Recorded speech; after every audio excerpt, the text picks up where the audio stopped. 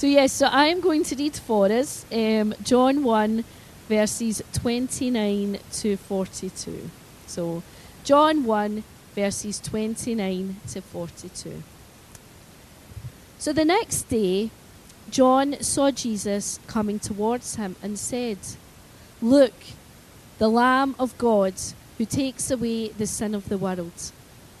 This is the one I meant when I said, a man who comes after me has surpassed me because he was before me. I myself did not know him, but the reason I came baptizing with water was that he might be revealed to Israel." Then John gave this testimony: "I saw the Spirit come down from heaven as a dove and remain on him.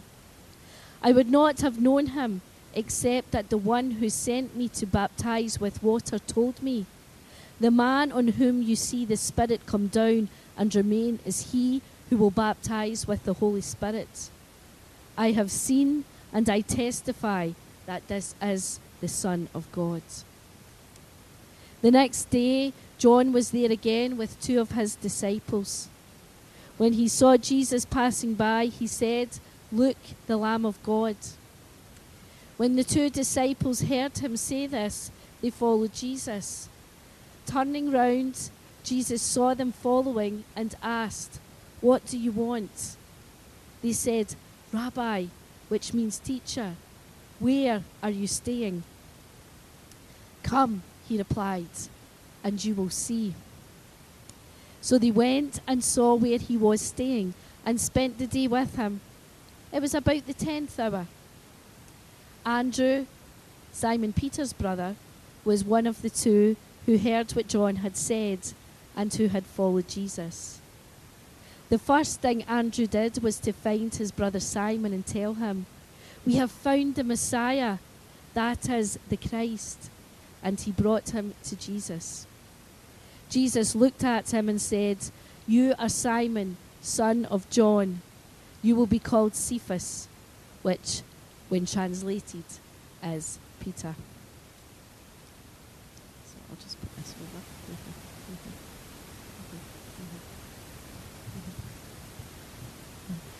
Girls, they're away up the stairs.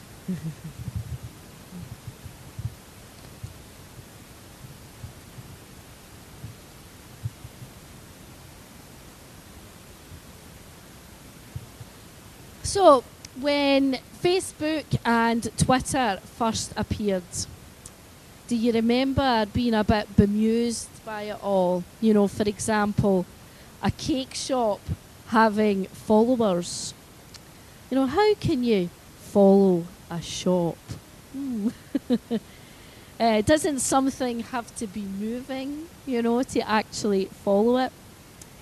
Now, phrases such as "follow us on Twitter" are commonplace and unquestioned. But where does this following lead?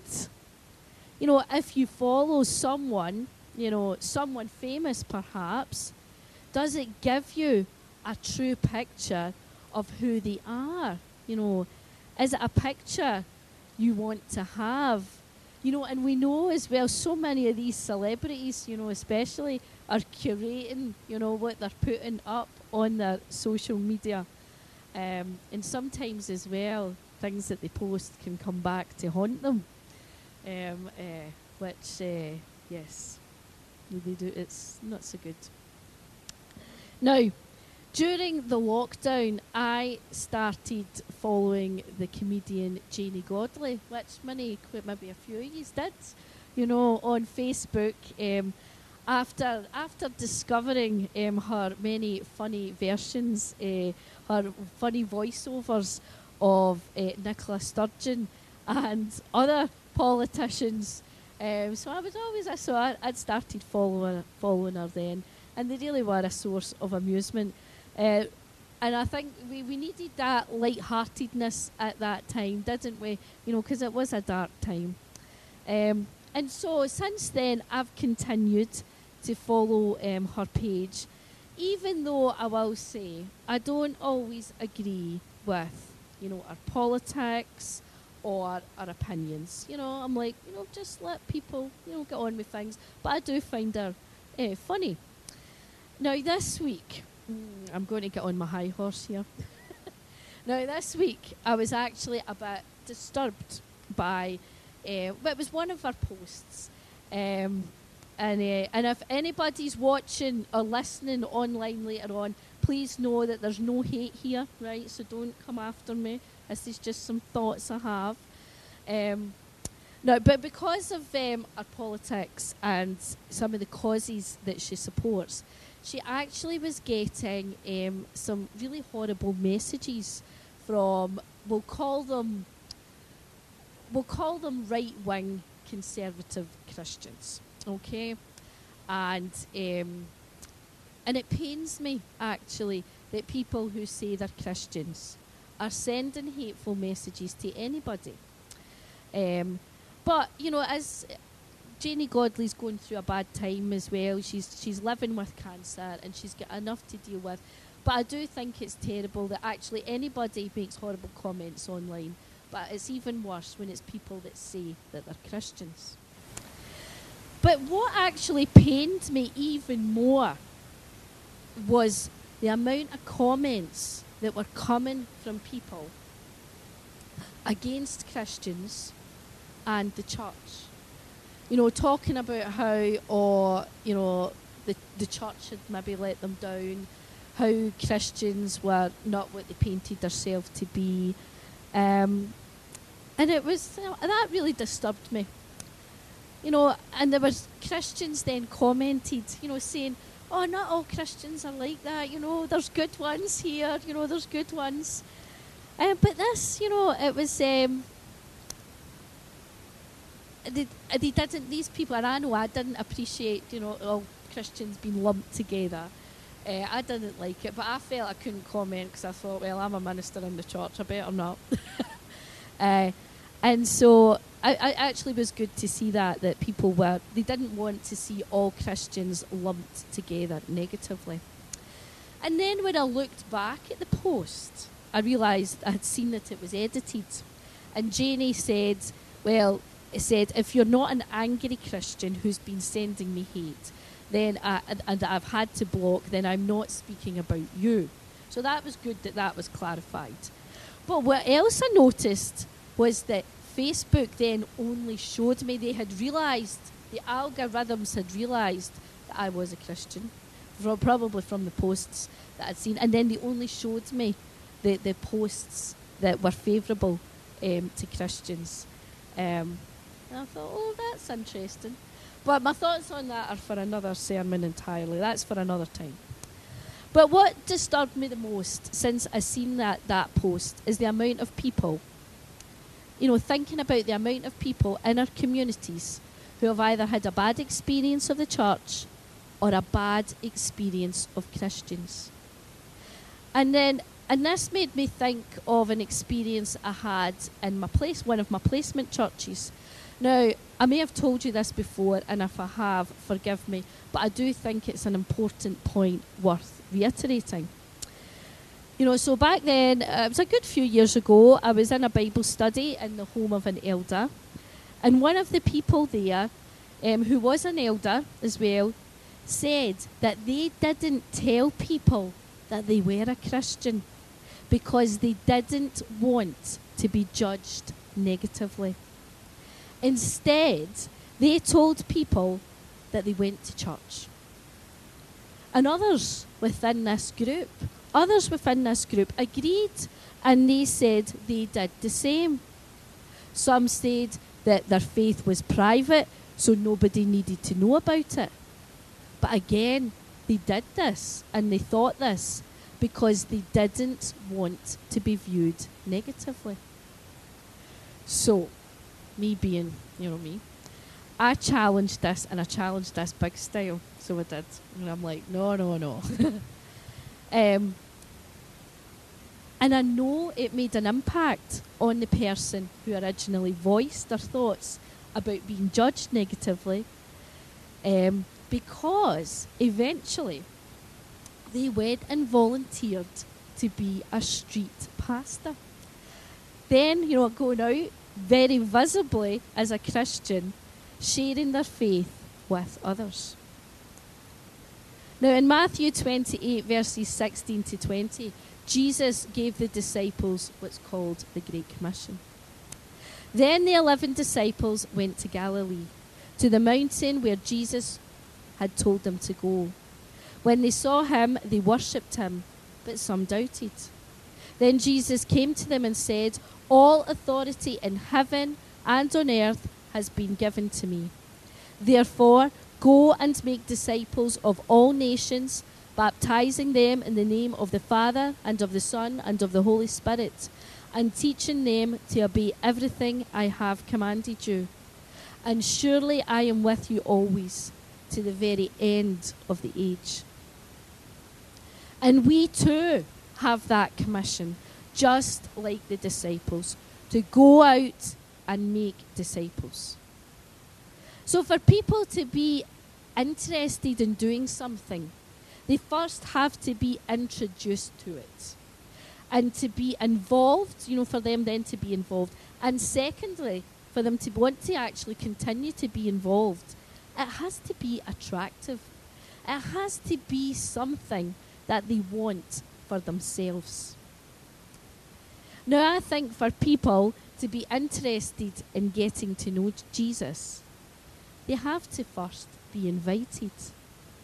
And be invited by people who have experienced that life-changing love of Christ for themselves. And so we Christians, are we actively inviting others to know Jesus for themselves? And are we, by our words and our actions, an attractive, true reflection of Christ? And it isn't just today on social media that there are followers. In New Testament times, rabbis had followers, disciples whom they were training. John the Baptist had some, and we hear of them in this week's gospel reading that I read for us. But John had made a discovery. He had seen something in his cousin Jesus that perhaps he wasn't expecting. And he didn't want to keep it to himself. Quite the opposite. He went out of his way to tell Andrew and his friends what he thought, even though that meant that he would lose these disciples to Jesus. John the Baptist is a witness to Christ, and he sets us an example of how we can share Christ with others. He first says to his disciples who Christ is. Look, the Lamb of God who takes away the sins of the world. Now, throughout the Bible, lambs are innocent, vulnerable creatures. The purest lamb can be offered as a sacrifice. God's people are described as lambs in need of a shepherd. There are pictures of the lion lying down with the lamb, the redemption of the natural world at the end of time. The lamb is a creature that is pure in obedience, but powerless in independent action. And it's worth reflecting on this title as an image of the meekness of Jesus, who, even in the fiery apocalyptic book of Revelation, still appears as a lamb, standing as if it's been slaughtered. You'll find that in Revelation 5:6. John the Baptist gives Jesus this startling and unique title. As God had provided a lamb for sacrifice in the place of Isaac in Genesis, so Jesus is the lamb provided by God to be sacrificed in the place of others. He also fulfills the ritual of the Passover, in which the lamb was the effective symbol of salvation from the destruction. And you'll find that in Exodus 7, 3-17. And as a lamb led to the slaughter and bearing the sins of many, he disregards the role of this. He discharges, the role of the suffering servant highlighted in Isaiah. Tasker says, but John penetrates still deeper into the mystery of atonement when he states that in taking upon himself the sins of the world, Jesus takes it away, removing both its guilt and its power. And by placing this title on Jesus at the very start of his ministry, John is highlighting that all of Jesus' life, his words and his works, undertake this task of liberating people from sin. How amazing is that? You know, what a gift the Lord has given us. You know, that gift of freedom. And if you knew that there was someone who could be free from their sin, free from guilt and power and the power of that sin, wouldn't you want to tell them? If you were that person who was struggling with the guilt, with the shame of how they were feeling, wouldn't you want to know how you could be free? Our world is full of people who need to know this life-transforming love of Jesus. John the Baptist knew that this was something never before seen. He knew that this was life-changing. And so he doesn't keep this knowledge to himself. He shares it out loud to his disciples. And then, after saying who Jesus is, he gives his testimony. So he's not just saying who Jesus is, he is telling people why he knows this. Then John gave his testimony. I saw the Spirit come down from heaven as a dove and remain on him. And I myself did not know him, but the one who sent me to baptize with water told me, the man on whom you see the Spirit come down and remain on is the one who will baptize with the Holy Spirit. I have seen and I testify that this is the Son of God. John points beyond himself. And he must have known very well that to speak to his disciples like this about Jesus was an invitation for them to leave him and to follow Jesus, their new and greater teacher. But there's no jealousy in John. And he would have probably been thinking in this time, coming to an understanding what his ministry was all about. That everything before, that had come before in his life was leading to this point, pointing to Jesus. He had come to attach people, not to himself, but to Christ. But what John said was effective. Andrew was intrigued by this man, Jesus, and he went to see him for himself. He wants to know. Andrew and his friend went and they followed Jesus. But initially, they're hanging back a wee bit, They didn't say anything. Perhaps they're a bit shy. Perhaps, though, they didn't know how to articulate maybe the longing that they had within them to know more. But Jesus makes it easy for them. He turns round and he speaks to them. And here, William Barclay says we have the symbol of divine initiative. Because it's always God who takes the first step. When the human mind begins to seek and the human heart begins to long, God comes to meet us. God doesn't just leave a person to search and search. God goes out to meet the person. And actually, God might do that through me, he might do that through you. And that's something that we've always got to be open to. Jesus asks Andrew and his friends, what do you want? And Andrew and his friends simply reply, Rabbi, where are you staying? They don't know yet what it is that they really want.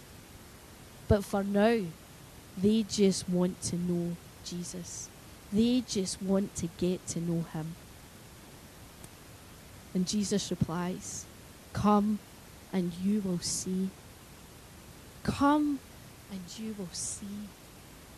What an invitation. Come and you will see. Suddenly the world is opened to new opportunities and new possibilities. Jesus wasn't just inviting them to come and talk, and have a wee bit of dinner, Jesus was inviting them to come and see what only he could give them. What only he can give us. And they accept the invitation to find out more. And then, like John, Andrew, he couldn't keep this to himself, He couldn't keep this to himself either. After spending the day with Jesus, he went and searched out his brother Simon. And I don't think this was some sudden inspired grand plan, to evangelize the world. It was just someone who thought his brother needed to know Jesus. So he told him, we have found the Messiah. And in John the Baptist's words, we have found the Lamb of God who takes away the sins of the world. Now Peter, he didn't quite trust this either. So he went to see for himself too. And then he went and he told others, perhaps his friends, James and John. We don't know exactly. But we do know that he went on to tell many other people. He came, he saw, he told, and again, and again, and again. We found the Messiah. Come and see. And the story continues, friends. But now it is our story to tell. We are the ones who have come to see. We are the ones who now have to repeat it to others.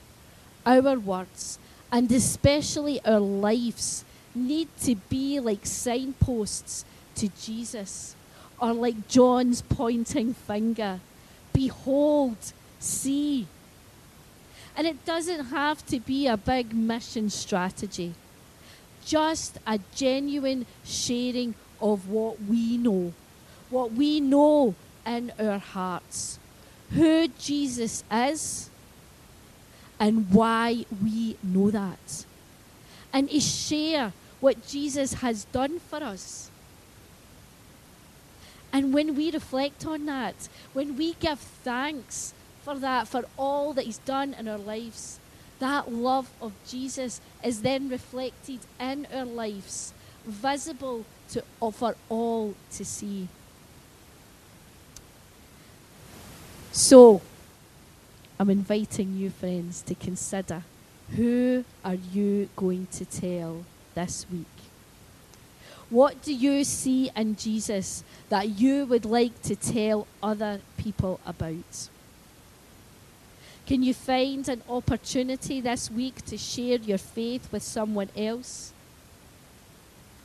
How can your words and your actions perhaps change someone's negative thinking about the church and of Christians? Let us pray.